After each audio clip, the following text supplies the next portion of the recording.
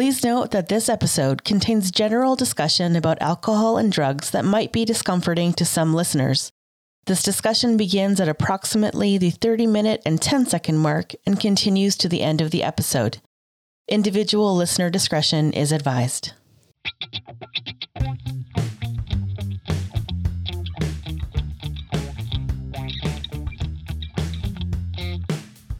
It's a Fancy Plants podcast. We're talking plants like orchids and bromeliads. The Fancy Plants podcast. Come on, We're talking plants like annuals and perennials. It's all about them The plants. Fancy Plants podcast. Come on, sugar mama. Hello, plant hydrators. Get your Welcome brain. to episode... It's true, right? It is, yeah. Welcome to episode 37 of Fancy Plants Podcast. I am Chris, and here with Sue. Hello. Hello, Sue and Amanda. Hi. Hey, Amanda. How you ladies doing? Good. Good. Yeah. Tired. Good. Well, Yeah, good. You've been working hard, Amanda. Yeah. It's well, I guess I'm gonna me saying it's a crazy time of year. It's always a crazy time of year Until October. Yeah. I'm good, and then we start fall lift, and then it's crazy again, and then I start crop planning. August is usually quiet though. August, September. That's actually 2 really good months to be quiet because Yeah, those are oh, yeah. beautiful here, those months. Yeah, and then every single one of us at work tries to cram all of our vacation time and our bank time into 2 months. So it's like a ghost town. It's like I worked at a hotel for many years, and it was like that at Christmas. And I remember I worked retail before that at Zellers, if you guys know what that is. It's a old Canadian department store. It's Yep. long since closed down. So I'm dating myself a little bit, but when I was 17 and 18, I worked at Zellers, and I remember thinking I desperately need a job that is not open or like not retail for the holidays. So Right? and the hotel Yeah. was the opposite of that. And it's interesting because every job will have that. Well, I don't know about yours actually, Sue, but a lot of jobs will have that kind of quiet time. We do. Usually, December, January are fairly quiet for our quiet times. That makes sense. It's just those are times when, like, because I deal with a lot of oil field people, and so those are times when a lot of oil field kind of is just about to pick up before the frost comes out of the ground and everything. So they have a little downtime, and it's just times of the year. I think everyone's got everything else on their mind. They don't need first aid at that point. Yeah, fair enough. So it does slow down. I mean, we've seen crazy things this year, so who knows how this year will be. Yeah, that's true. It has been unpredictable, and even in my business, we always knew what months would have a little bit of a lull for whatever reason, and that's completely changed now. So it does depend on what's happening in the world. Less for you though, Amanda, because trees are going to grow. Oh, well, Trees be and growing. my busy times and my quiet times don't really change, barring that we haven't done something catastrophic with a crop and have to fix it. Yeah. But usually between December 20th and January 5th, the only thing I have to do at that point is get seed ready, which is like an hour here, an hour there. So we always take off the week between Christmas and New Year's. Yeah. And then January 5th, we start back. January 10th, I usually have a 2-day grow meeting. And then January 12th, we start seeding. Yeah. And then it's just hair straight back, 1,000 miles an hour, hair on fire until August 1st. And then we're down to about 10 million trees on site. Oh. Which Peanuts. sounds like a catastrophic number, right? You know, it's like, oh my God, 10 million trees to take care of. But when you go from twice that, Yeah. you know, because I think this year we have a slightly bigger fall lift. So we'll have about 8.5, 9,000 or 9 million trees on site. Yeah. For August, September, October. Yeah. And that is like a walk in the park. So you have less trees this year. Yeah, we've grown bigger cavity sizes this year. So a block of trees is a block of trees. They only vary in size by 2.5%. So that's a standard kind of size. When you say vary in size, are you talking about like the plug size or the tree size? The or block itself are a standard size. They only vary in size by 2.5%. Now, inside those blocks, you can have anywhere, like on our nursery, we have anywhere between 77 trees in a block to 180. Okay. So we have more of the 77 size this year. So that brings our total number of trees down. We're still growing the same number of blocks as last year. Actually, we're growing more than we did. But whereas last year we did almost 19 million, this year we're doing 17 million. So when I'm trying to visualize this. So are you talking about like plugs in a block or Yep. is it? Yeah. Okay. So a block of trees is roughly 2 feet long by 1 foot wide.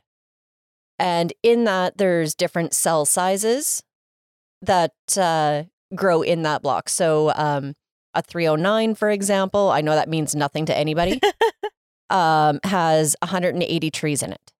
So we grow those trees to smaller specs because there's more of them crammed into that space. Okay. A 412A, which also means nothing to anybody except for me. Those ones have a much bigger cavity size, so there's only 77 trees per block. Okay. Yeah, that's interesting. I never really considered that. I just always pictured big trays with the same amount of plugs and you drop a seed in and away you go. Oh, life would be grand. So what you're saying is your job is more complicated than we could ever imagine. My job is more complicated than I can imagine. You know, for somebody who hates math and numbers, man, I am deep into the math number science. What spreadsheets are for. I use a lot of them. Yeah, definitely. Excel and me, we're on a first name You're basis. friends. We've bought each other drinks. We've probably gone to third base. Like, it's just the way it works.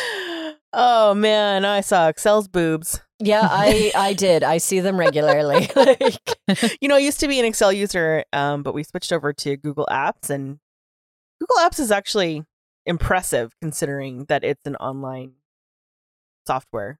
yeah, we use a cloud system at work, Yeah. which is great, except that rural Alberta internet sucks. Oh, not so good. No. Yeah, fair enough. Yeah, I can contest to that. right? I spend a lot of time yelling at my screen waiting for the mouse to move. Yeah. And there's certain times that's worse, like times of the day I find, or days of the week that are worse than others. Yeah, usually when I'm trying to get my work done, it's click and wait. Yeah. That would Click drive me and- bonkers. Oh, yeah, yeah. Bonkers. So Stu, what's new with you? How's the Oh. chickies? Well, the chickens, the big chickens are good. They're happy. The little chicks, I tried to put them in the big chicken coop. They were big enough and starting to make chicken noises, not baby chick noises. So I put them in, and they were good for 3 days. And then chickens are dinosaurs, and Armageddon? Yeah, it was Armageddon, and they destroyed a couple of the chicks. Oh my goodness. So it's kind of sad, but I mean, it's busy, and I guess that's part of chicken world. I just have to Chicken suck up life. and take. Yeah, that's tough. chicken farmer life. So yeah, my husband calls me a farmer because I have six big chickens, and now I only have 5 littler chicks. I have one in between, a poulet, and then 4 little babies that are 6 weeks old now. So yeah, that was new in my chicken world. But we got a puppy. We got a new puppy, second dog.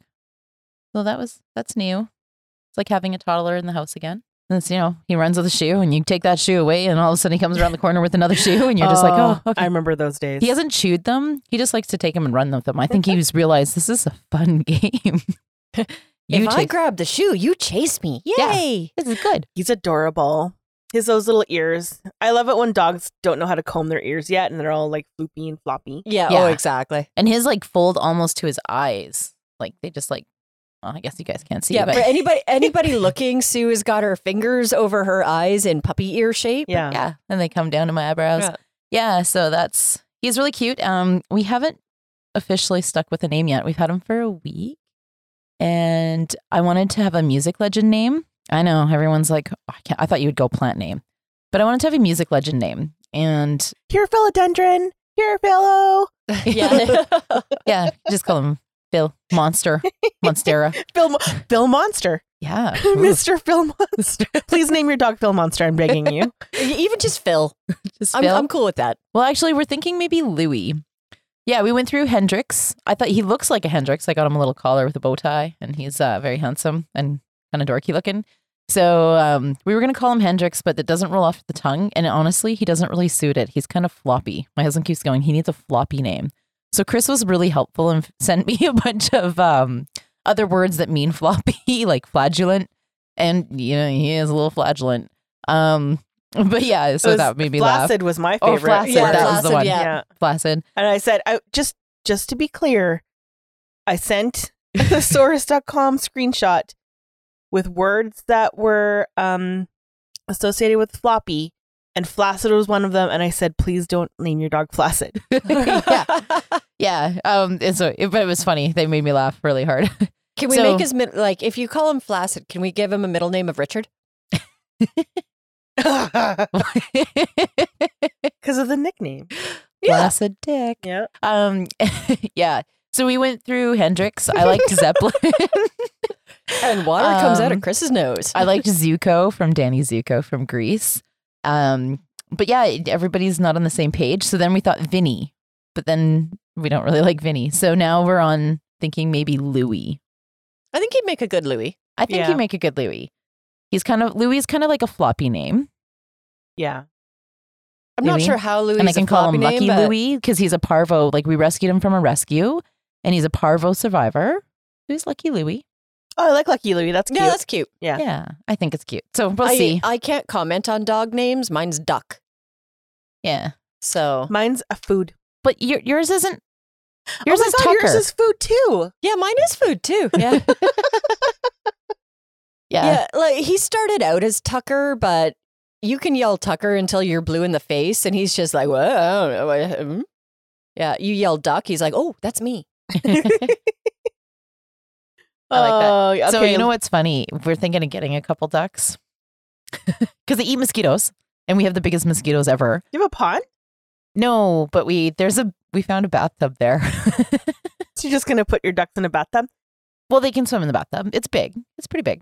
How do you cage ducks? Like, how do you? People keep them with their chickens. Okay. I don't know if I will because mine are, T-Rexes and eat everything, including other chickens. So I don't know, but we were thinking of getting a couple ducks. So if I get a duck, I think I should name him Tucker. Tucker. Tucker the Ducker. Tucker. I would like to expand on that, but I'm going to refrain from dropping F words. Why? Because Tucker the Ducker sounds kind of. I just really want to say it so bad, but I'm not going to. Okay. You'll have to say it off air. Yeah, I will. I'm trying not to drop F bombs on the podcast, but Yeah, we'll wrap up recording and you'll just spit it all out all at once. it's all. I'm just gonna say the F word like 60 times. Yeah, Yeah. Oh man. Well, thank you for the update, ladies. What's new in your world? Oh gosh, I'm pretty busy. Work's pretty busy. The my other podcast that my friend and I are doing for the True Crime podcast is we're really starting to get together and working on that. Lots of research in that one. So, I mean, I love this podcast because yes, we do research, but it's not this kind of research where we're like reading books and talking to historians and going to the archives and like this is serious research and it's like so much work, but it'll be great. Yeah, we're a little loose in the research area. But we already know it, right? Well, and I've spent 25 years researching plants. Exactly. It's kind of like, speaking of which, I have more plant research to do this weekend. I've got course material to study. That's all Amanda Yay! does. Well, we did have that talk where really your entire life is plants. Yeah, pretty much. Yeah. Yeah. But yeah, and then you guys can just tell me when I'm wrong about things and I'm totally fine with that. Yeah, that works. You can tell me when I'm wrong about things. Perfect. So yeah, it's been pretty wild. I'm sleep deprived currently, but I plan on changing that soon, I hope. So we actually did hire some more people at my business as well, so that's really helpful. Get some stuff off of my plate and frees me up to do other stuff. So that's pretty cool. And then oh my gosh, you guys, my school is suffering immensely, but I only have 2 classes, so I'm going to catch up to that over the next week or so. And then it's all self-learning. So, I mean, there's no classes or anything like that, but I do know I'm getting behind. But I actually find that I work better when I'm a little bit behind because then I can. Oh, yeah, I need a deadline. Yeah. And then I can just like really focus on it and get it done.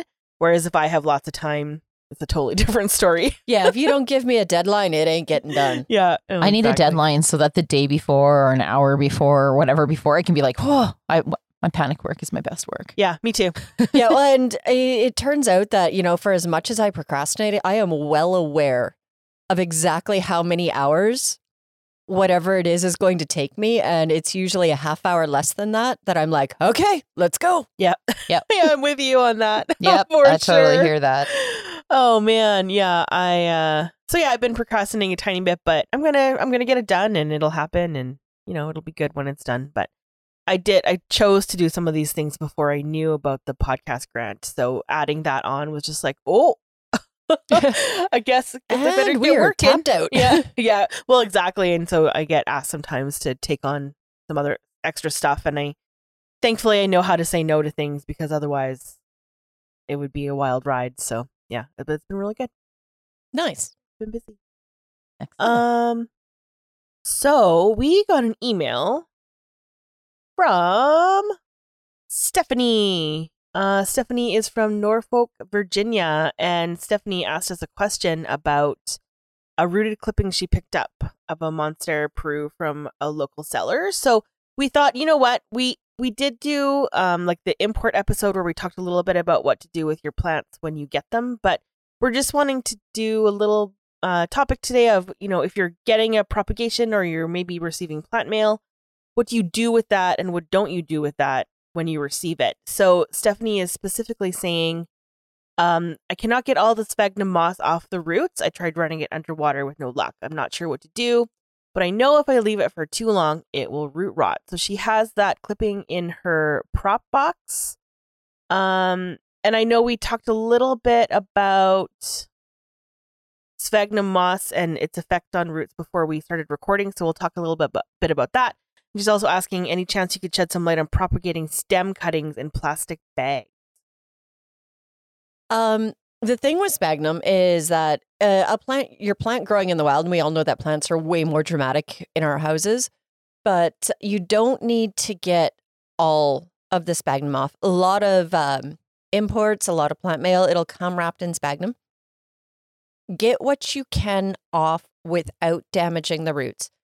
In small amounts, if you're planting it into a regular soil mix, once it's got solid roots, that bit of sphagnum that's attached to the roots shouldn't hurt it. You may have to be mindful that you're not watering when it's still wet and you're getting your proper dry downs.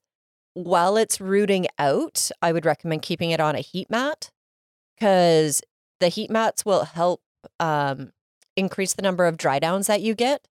So you're less likely to get root rot that way.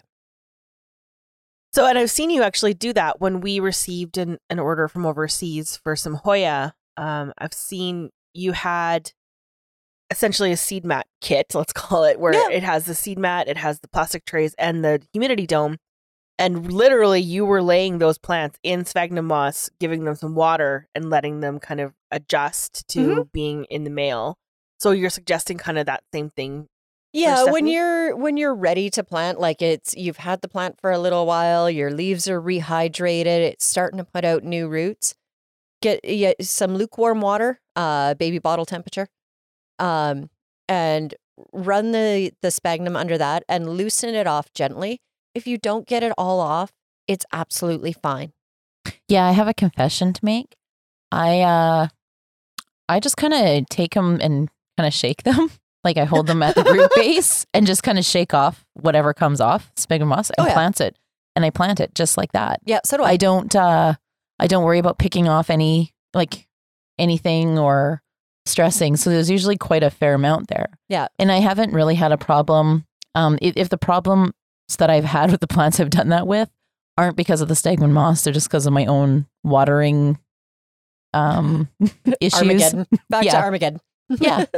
So that sphagnum moss, will it just deteriorate, like disintegrate? Yeah, in the soil? it'll break down over time. It's like anything that's compostable. It'll break down over time. So you're saying what you do is you don't put it in a humidity dome, you don't lay it out, you just pop it right into the soil and then you go from there? If it has a good roots, like if I can see the roots kind of sticking out, yeah, I just shake it off and then I put it in. But the humidity dome, I still do the greenhouse, like the Ziploc greenhouse. Gotcha. I usually still put a bag over top of it. I'm a fan of the Ziploc bag greenhouse. Oh, So- yeah. If it ain't broke, don't fix it. Yeah. So I'll do that. But I mean, if it has a good root base, yeah, I just plunk it right into the soil or whatever growing medium I'm going to use. If it doesn't have, then I'll do what Amanda does. I'll just take that moss, I'll put it in, sometimes it's a red Solo cup with a Ziploc bag on top of it. I get real fancy with the expensive stuff. So Solo cups, we never seem to have a shortage of them at the house. And I use those a lot. Well, and that's what we did too when we cut up that white wizard. I thought. And I got to tell you guys, it was an exercise in patience, but every single one of those cuttings rooted. Oh, yeah. And you had some stem cuttings in there. Yeah. And basically, we threw some sphagnum moss into a Ziploc bag. We put the cutting in on top of it so that the nodes were facing the moss, sealed it up, and put it on a heat mat. Oh, you know what? I'm so sorry. We only did that with one cutting. Yeah. The other two were in water. Yeah. But they all rooted. Nice. And it took forever. Yeah. It does, yeah. I find like philodendrons, especially any type of them, they're slow to get going. I remember I had this one philodendron a long time ago, and it sat on my counter and it didn't grow, it didn't do anything, and then finally it started getting one long piece. So my mom was like, "Cut it." This is like before I had internet, and my mom was like, "Cut it and just stick it back in the soil." So I did, and I was like, dying, like all the leaves on it just curled up. But the stem still felt good, and I left it there. And I think it was like 2 years later, and my mom might even have this plant still, because when I moved, I gave her a bunch of them. She left it alone, and it grew. It took like a year for it to do stuff. So basically what I do, like start to finish, when I get like bare root plant mail or cuttings, I start by taking my box of cuttings to an area in my house where there's no other plants. Because especially if you're importing, there shouldn't be any bugs in there, but just don't, you don't want some sort of funky ant crawling through your kitchen from a country that you've never been to. It's just terrifying. But I always take them to a spot where there's no, right? Chris has got the heebie-jeebies. Yeah. I always take them to a spot in the house that doesn't have other plants. The bathtub works great because you can kill it with fire in the bathtub. And I take everything out, look at it under bright light, inspect for bugs. Then I'm looking at roots. If it's well rooted, I'm going to plant it up and quarantine it because I'm all about the quarantine. If it's dehydrated, I'll put them into a propagation box, just laying on wet sphagnum. Or I will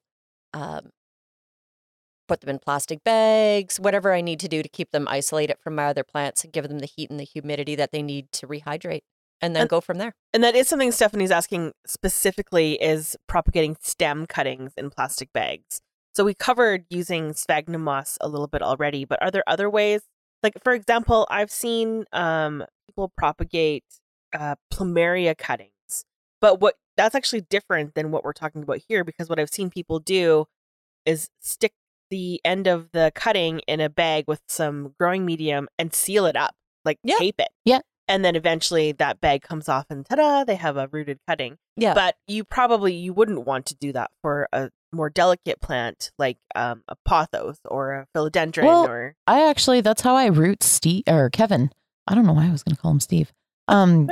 So he's a satin pothos and he's very long, but anytime I've propagated pieces of him, I do the same thing. I don't even get fancy with substrate. I just wrap a little damp paper towel around the end that I want to root, throw it in a plastic bag, zip it up. And do you put the whole cutting in the bag, or do you just nope. put the rooted paper towel part? Yeah, I just put the whole cutting in the bag. Okay. And I kind of blow a little air in there and set it somewhere warm and where it gets a little light. Okay. It roots. It takes a long time, but it roots. Yeah, I tend to, if I'm doing a stem cutting, in a plastic bag, I use sphagnum because it's what works for me. It doesn't mean that it is right or wrong. Lots of people will put wet perlite Mm-hmm. in the bottom of the bag and stick the stem cutting in there. Same with plumeria. That's what a lot of Yeah. people do. Yeah, perlite works, and just straight. Leca. I've seen Yep. people use leca. Yeah, straight perlite. Whatever it is that will give the roots something to attach to and promote growth. So, You also want to keep the humidity up and keep the heat on it. okay. Yeah, I think that's something the most valuable thing, or one of the most valuable things I've learned from you ladies, is heat and humidity. Oh, and things just happen so much faster. yeah. I know I did some Scindapsus cuttings. I think it's an Exotica, and I gave both of you Yeah. some of them. But Yeah. what I did with those is I just started them in water, and then when they started rooting, I planted them in just little 2x2 containers. Mhm. I gotta tell you, they're taking forever, but one of them is finally showing some new growth. So I'm like, okay, they're doing okay. They're just taking their time. But I also only just have them sitting in my office. I don't have them on a heat mat. Yeah. I don't have them in a high humidity location. So I'm thinking, like, if I had done that, or if I were to move them, I might see something faster happening. I just don't have the space for that right Yeah, now. mine got a little neglected when it got home and dried out a couple of times. I just taken a page out of Chris's book. You're welcome. Thanks. So I just recently put it downstairs onto a heat mat. The leaf that was yellowing has stopped yellowing. It's drying out faster in between waterings, which is good to promote root growth. And So actually, I do have room in my Millsbow cabinet, but I'm a little worried that it'd be too close to the light. So because the shelf is on like the bottom rung, let's call it.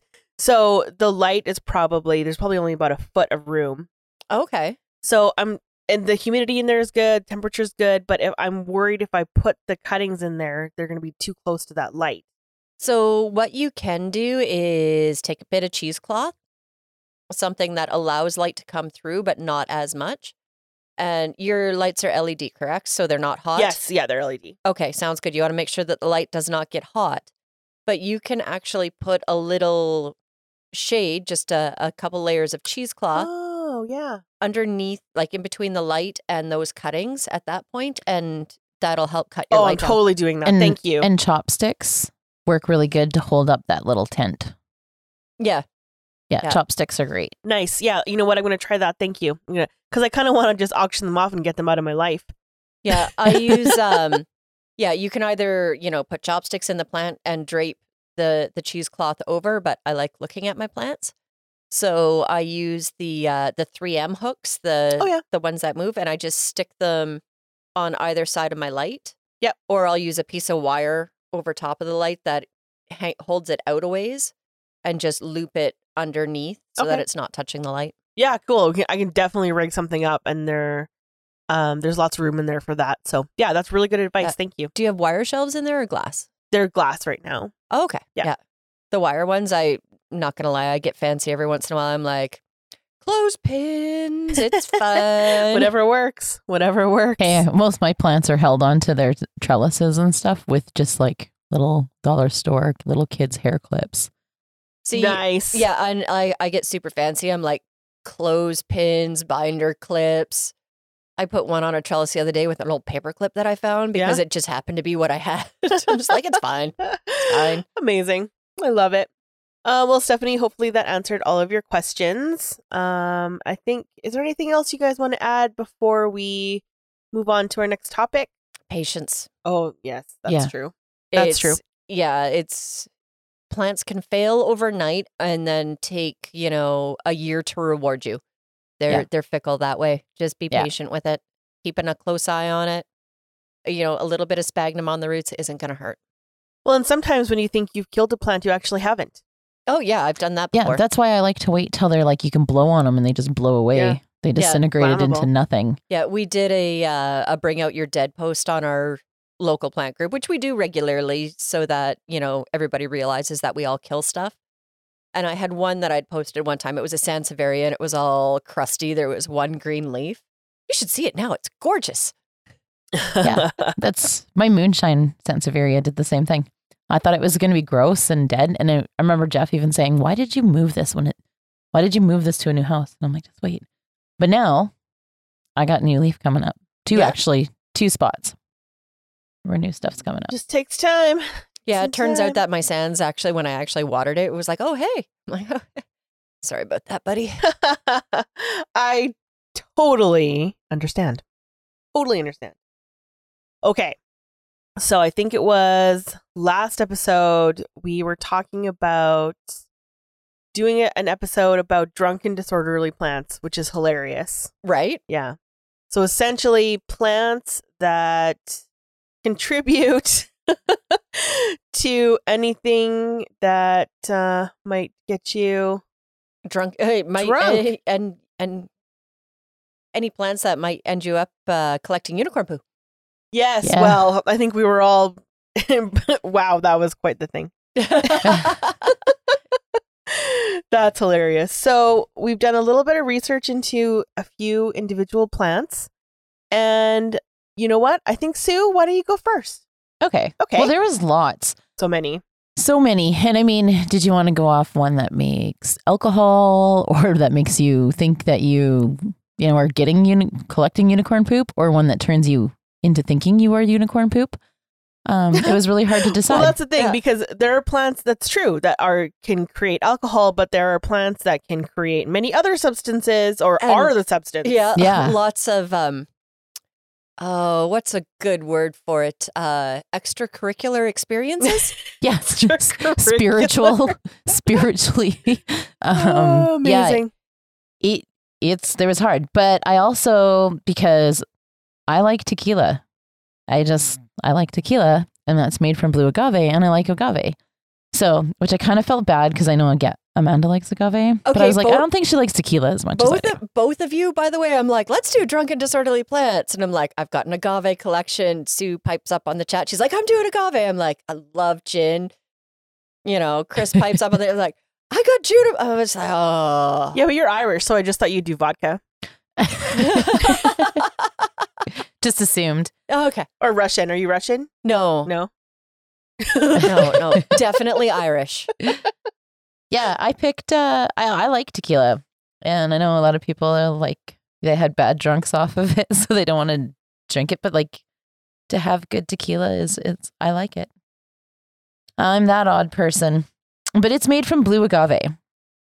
So it's actually very interesting how they make it and what makes good. Why you're paying the price you pay for good tequila.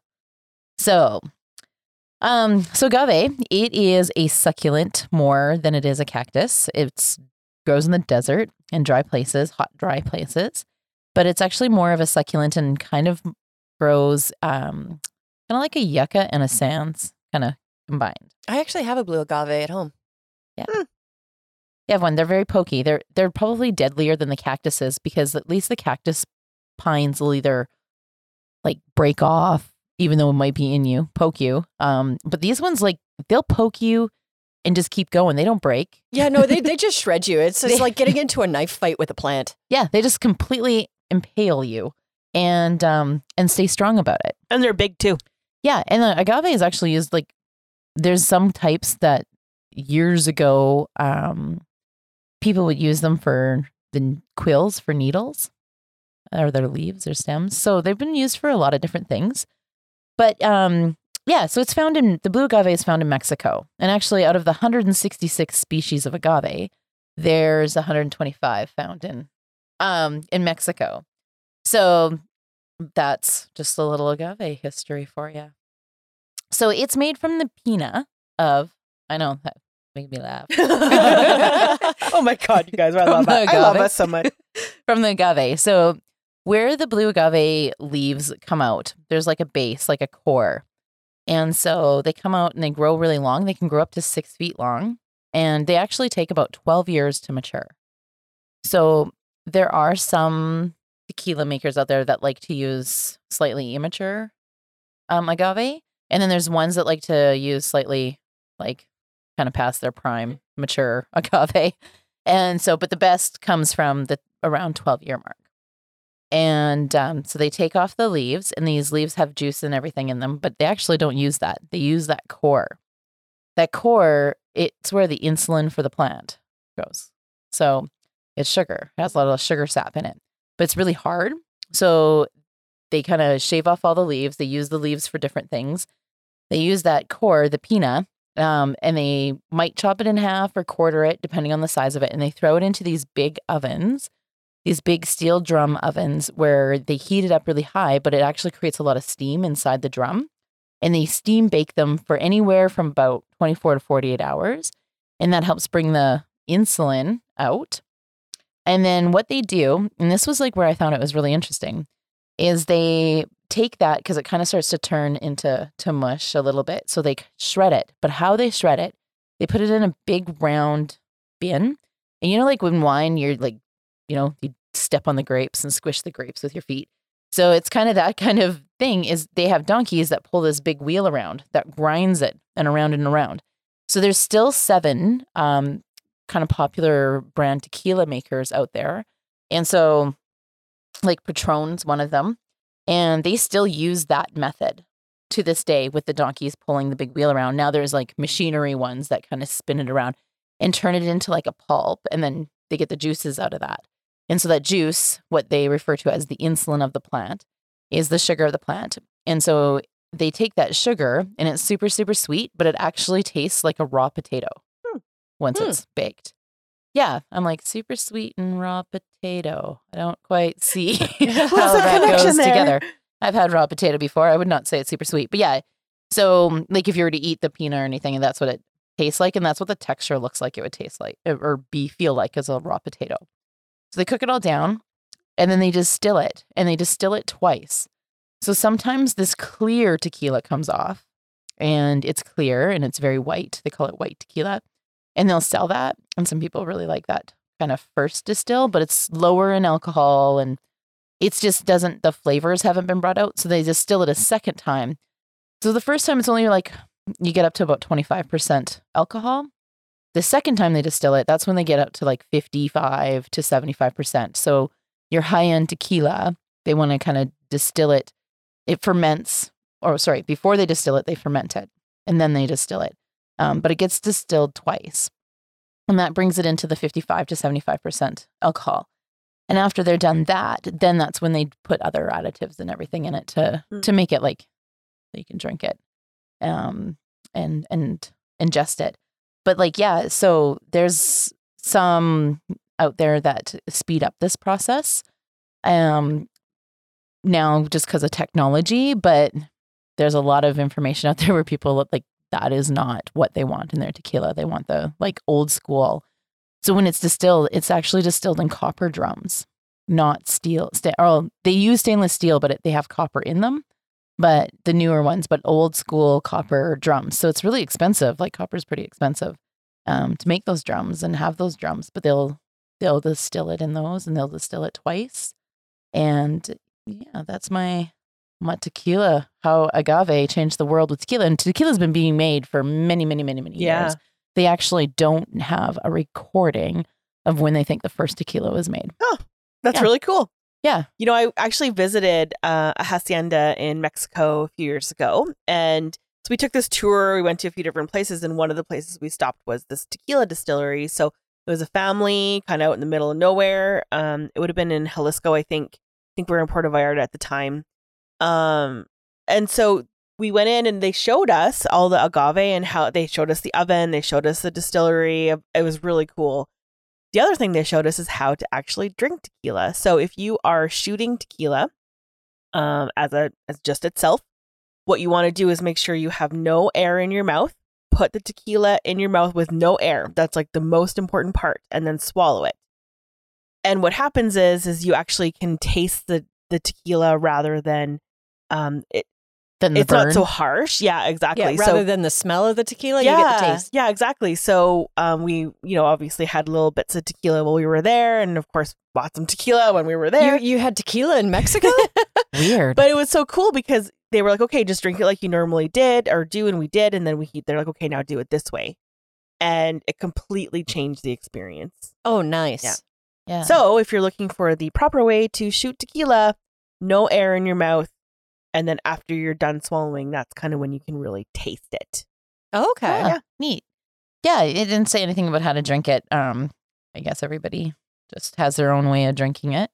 I'll have to try that because I actually do like tequila. Yeah, do try it. It completely changes the experience. Like my most favorite drink in the world is La Pomelo. So it's grapefruit juice, a little bit of simple syrup. I usually use raw sugar if I'm making it at home, and a little bit of soda water, just a little bit, and your tequila, and that's that. I like And it's tequila. so good. I feel like we Mm. needed fancy drinks for this recording. Oh, we totally should have not, fancy drinks. not coffee and half open eyes, but yeah. I like the tequila. And here's the interesting thing. In Mexico, there's like 22,000 tequila farmer or agave farmers. And out of them, only some of them make their own tequila. A lot of people like sell it to the tequila plant distilleries and everything to have. But that's a lot of agave farmers, Yeah. considering it takes 12 years to mature. Imagine the day that you go to make, like, to do the steaming and stuff. Like, you'd want to be so careful. Yeah. Oh, yeah. Like, to 'Cause you're wait like, I that can't- long. I'd have to take 12 years to regrow this. So, yeah. And I used to think pineapple took a long time because I love pineapple and that's 3 years, but like 12 years to get it mature. And like I said, there is some people who will go to like 9-10 years. They'll take it, a little bit before like premature aged Yeah. tequila. And I mean, in the distilling process, then they age it. It gets barreled up and aged and sits for a while and all that. So kind of reading about this kind of made me understand why, people pay $160 for, a 2.6 of some kind of tequila. Totally. Yeah. Yeah. Because I'm usually like, I've bought like $60, $70 tequila before. And that's kind of my top shelf. But now I'm like, okay, I'm going to get some even more top shelf. It's actually neat. I'm sure there's a bunch of people that already know this, but I learned today that alcohol no longer ages once it's bottled. Makes sense. Yeah. So to age an alcohol, it's got to be done in the process. Once it's bottled, it no longer ages. Yeah. So when you get your wine and you've had it in the back of the cupboard because you're not sure about it, if you want to drink it or not, and it's been there for 12 years, and now you think like, oh, this was like, a good aged wine. Oh, yeah. I could And then probably you turn just by added then. 12 years ago. Yeah. You didn't add 12 years to it. I Yeah. wish we were like that. Like once you hit a certain age, you just didn't age anymore. Yeah. It's just you just bottle yourself and you're like, I'm good. Yeah. I okay. will say, though, that when I went to the Okanagan last year, we brought some wine home and we found this really amazing little winery called Silk Scarf. And That stuff was amazing. and they did give us some bottles. They're like, okay, you can't drink these yet. They do have to age in the bottle for however Yeah. long it was. They're probably, I think in the summer we can drink them. We actually don't drink that much, honestly. If we might have a glass of wine if people are over and stuff. But, well, Richard likes gin. I like gin too, but I just don't drink it that much. but yeah, so they actually like had sticky notes for us to put on the bottles saying like, don't drink this until X date. Nice. I'm Yeah, kind of curious as I to tripped and fell on a bottle of gin this week. I like gin. I just had some. It was good. Like right now, or Well, no, you have some gin in that I coffee? had some this morning before I came. That's why I get to talk on the air. No, just kidding. Oh boy. Jeez. Everyone's like, oh, there's Sue. She probably had drinks before she got on the air again. Amazing. Well, no. speaking of gin, I have to tell you guys about it.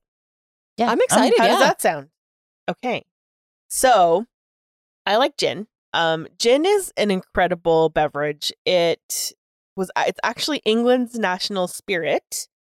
I like the English a little bit more right now.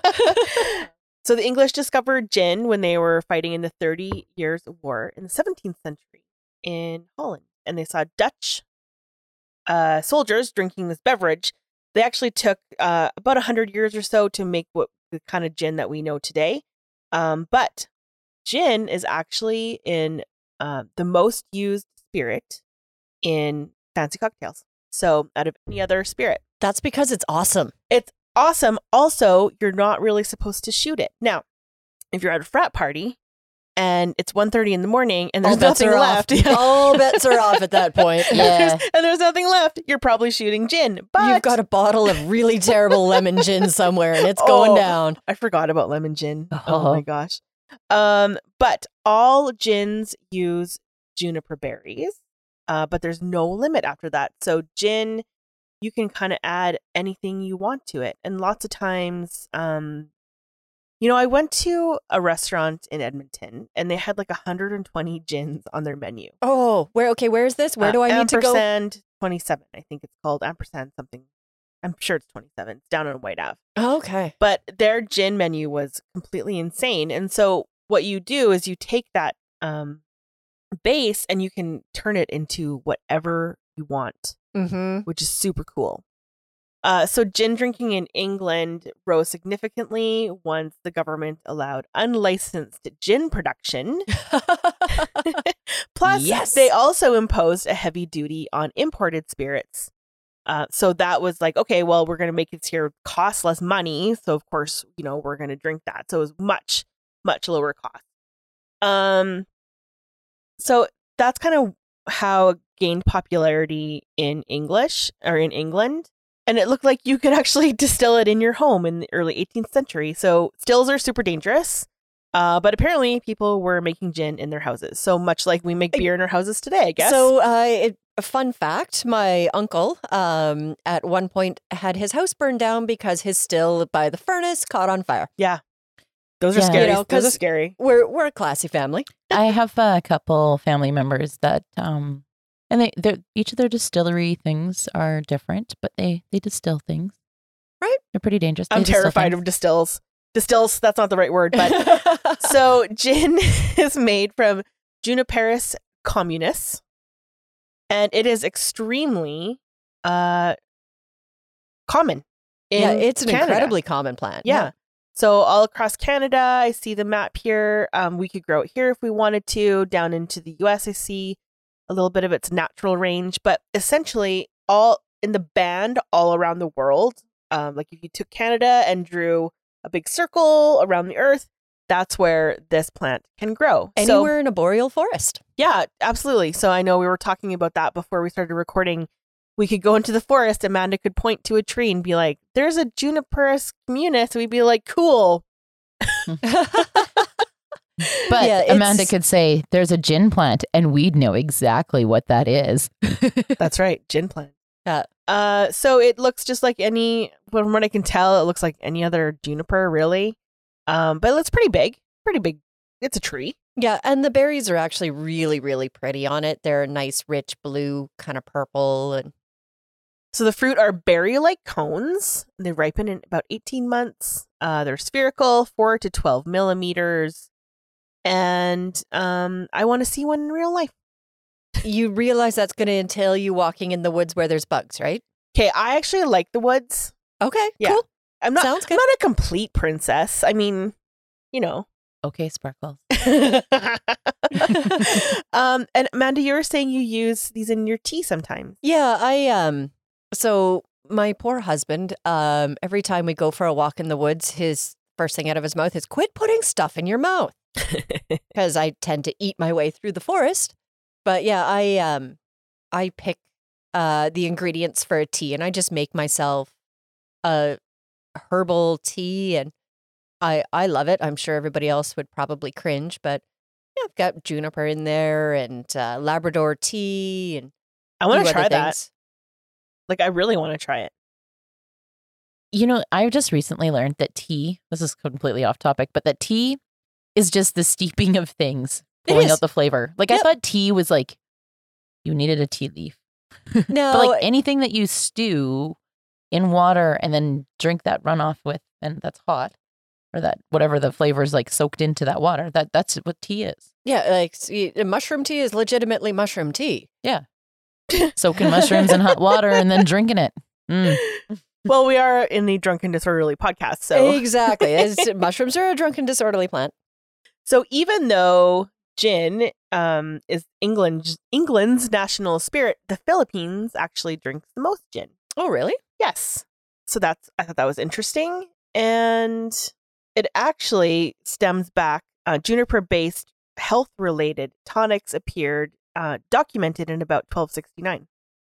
Nice. So it's been around for a while, and there are certainly some history with it where folks who are very in tune with the earth would be using juniper for some health-related tonics and See, I'm not crazy. No. I'm just following my ancestors. no, you're absolutely not. So gin is just, it's such an interesting drink or interesting spirit. So we have some gin we got from a distillery in Vernon, and it's pink, but when you mix citrus with it, it turns purple. Yep. Or it might be the other way around, actually. It's purple and it turns purple pink into pink. because the Empress does the same Empress thing. does the same. Yeah. And so you can kind of do anything with this stuff. Yeah. And it's in one of my favorite drinks, Tom Collins. So good. But yeah, more classic cocktails are made with gin than any other spirit. And I find it interesting that different distilleries distill it with different things. Like Hendrix, for example, distills their gin with roses and cucumber. And a glass of Hendrix with a slice of cucumber in it is like one of the 7 wonders of the world.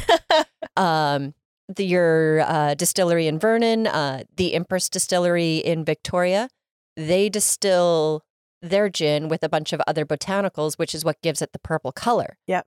And it's kind of, I don't know about yours, but mine's kind of, the Empress is kind of florally and a little bit smoky. So you put that in with something like an Earl Grey tea, and it's so good. Gin and tea, I never would have thought. G&T.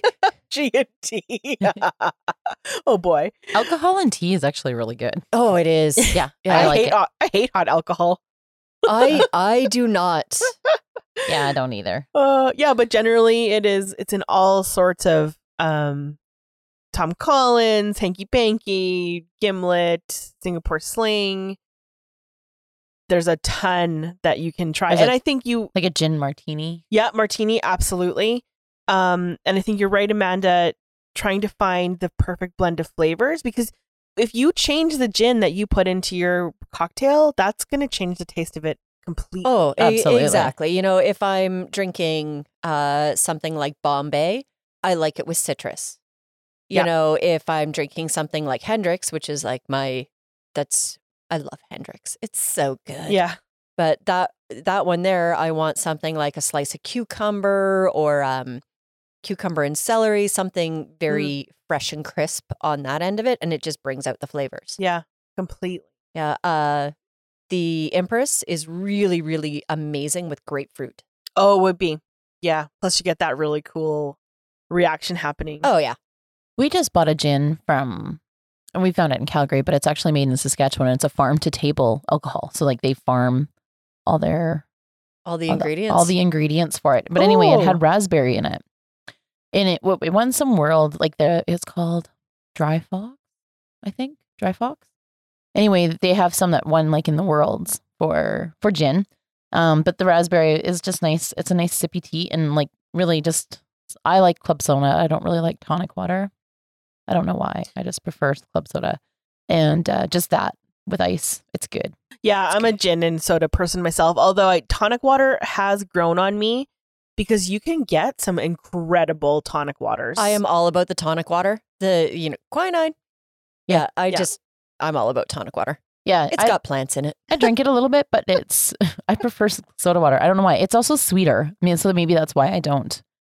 Yeah. I don't really like sweet alcoholic drinks. Yeah, Too because you much. would think that tonic water, when you look at it, you're like, oh yeah, that has no calories. It doesn't taste No, like it much. is Oh loaded no, with sugar Yeah. to the umph degree.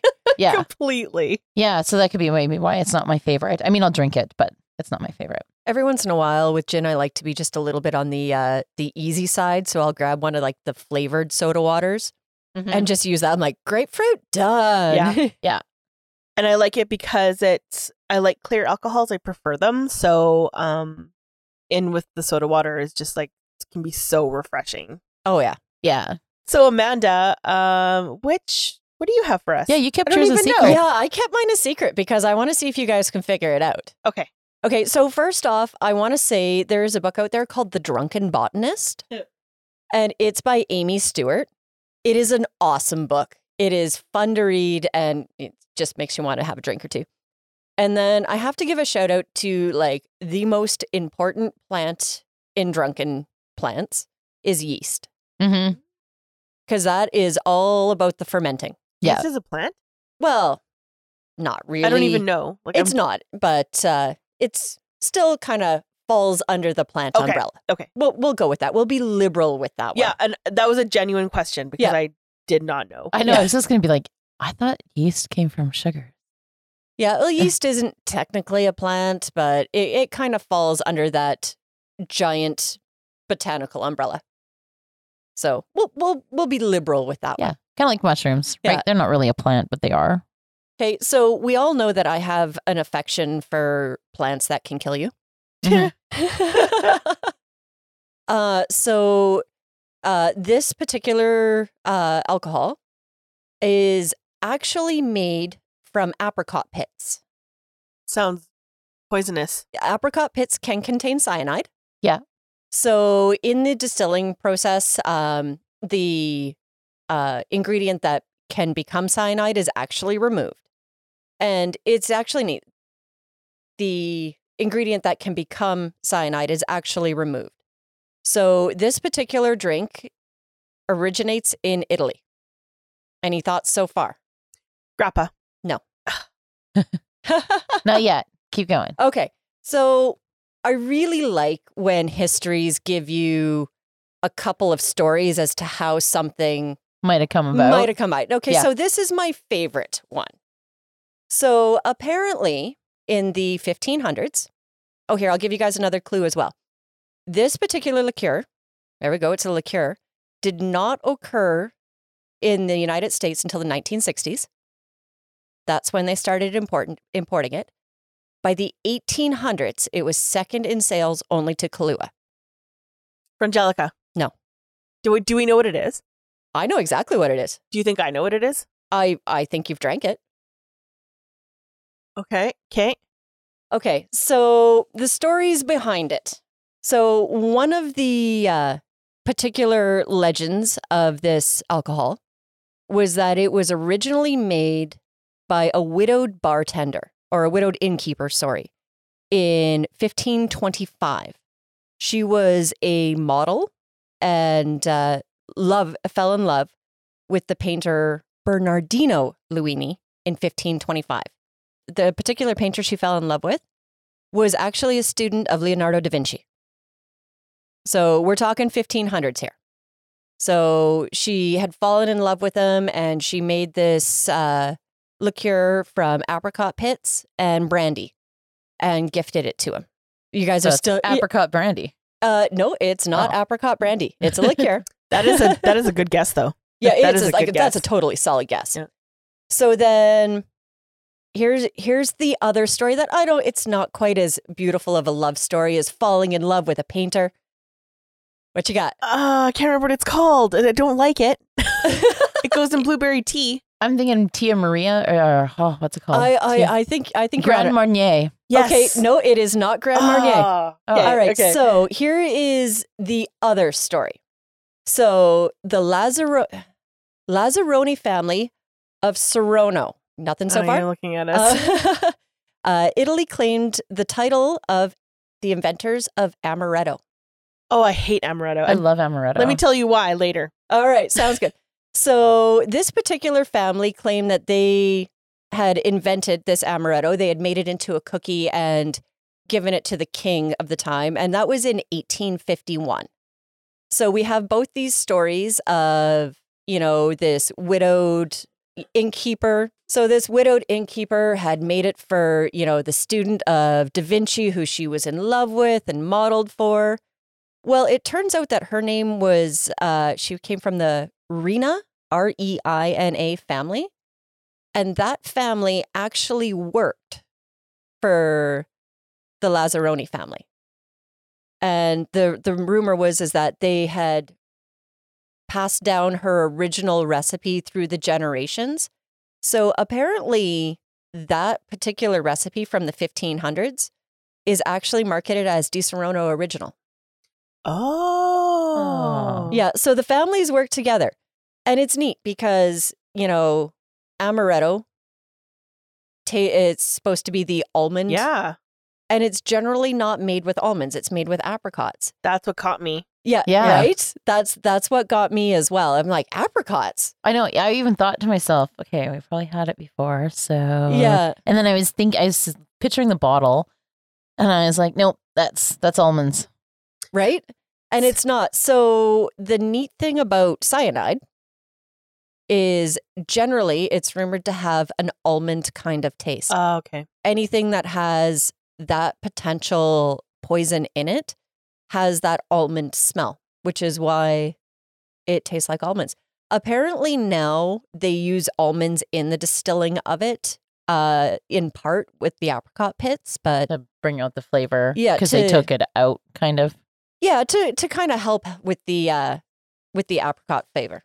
You know, I've never been a fan of fake almond flavor. And so maybe in a past life I died by cyanide poisoning. Oh, that's But- likely it. But So- I also like the reason why I don't like it is because I had it in excess when I was young, like in my early 20s. Or like, you know, like we're legal here at 18, so let's just say 18 and over. Because Alabama Slammers were amazing. I was just going to say, Right? yeah. I sat on a saddle at tracks many times having some Alabama Slammers. Yep. And so if you're not sure what that is, it's what I remember it to be: orange juice, amaretto, grenadine. Yeah. Talk about the sweetest drink in And the I world. think it had like a splash of like soda or ginger ale or something like that in it. Yeah, but it's been 30 years. Yeah, it loses me at the grenadine now. Right? I think we've all had that night where it's like, I regret this and will never drink that again. Mine is Zambuca. Yeah, Alabama Slammers and vodka slimes, which is vodka and like lime juice. Yeah. Oh, and, yeah. And water or Yeah. 7-Up or Yeah. yeah. Oh man. It's very sweet. Yeah. Fuzzy navels were another one. Yeah. Didn't drink as many of those, but Peach liqueur. but the vodka slimes. peach schnapps. Uh, I love that we're talking about all our regrets now. yeah, exactly.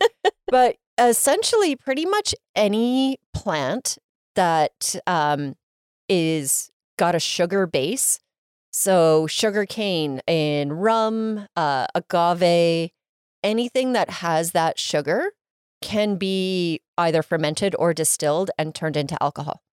Right. So we've got strawberry wine. Yeah. We've got all of these wonderful things. I tripped and fell last weekend into some crabapple moonshine. Oh boy.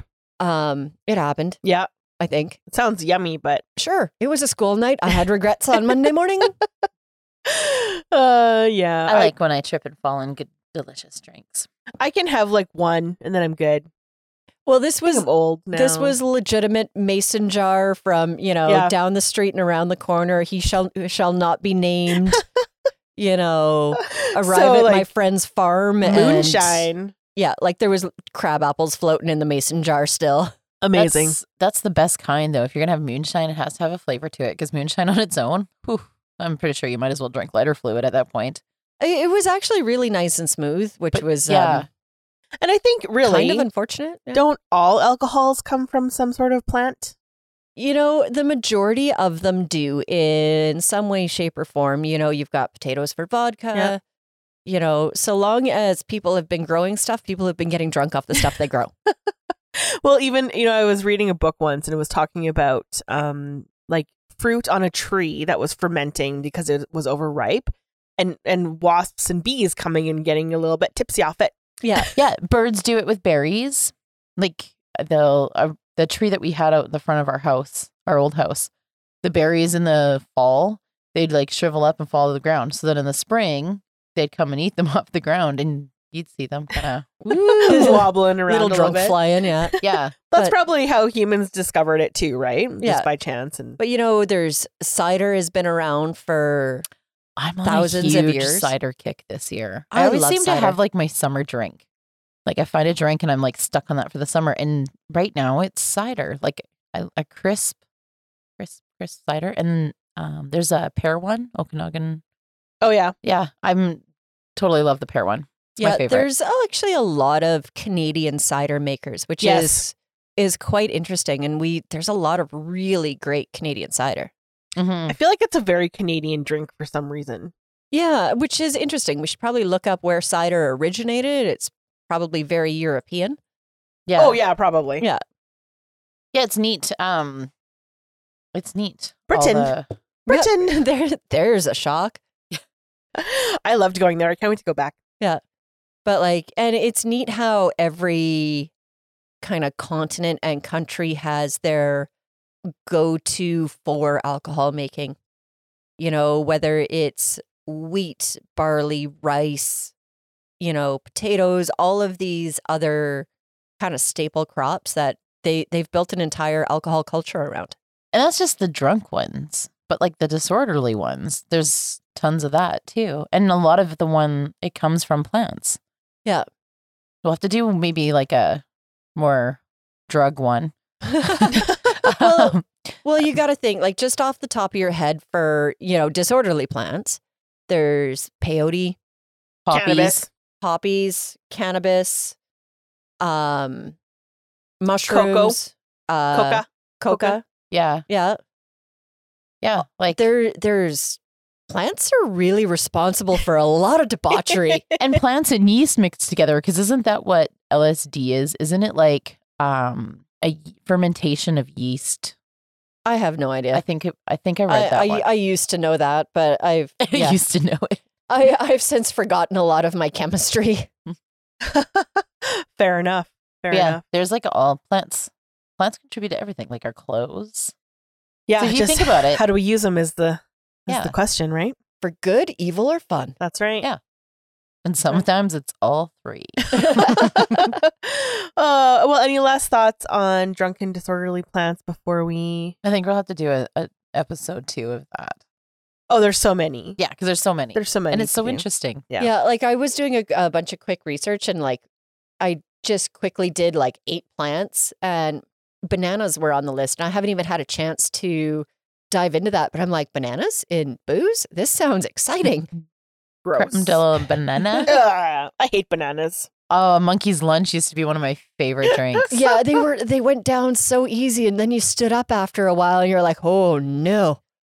And then your body goes, oh my God, that's way too much milk. Yeah, Can't handle the milk.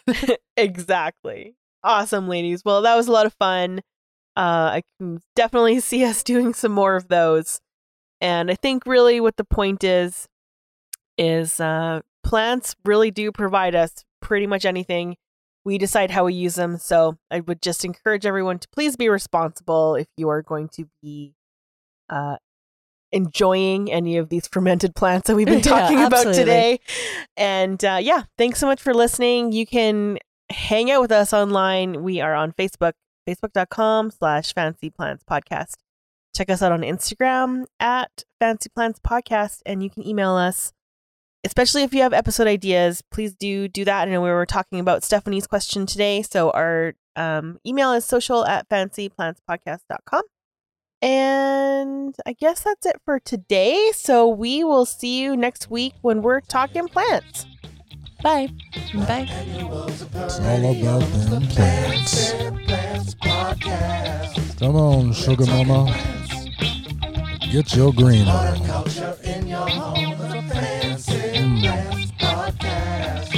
love a green thumb.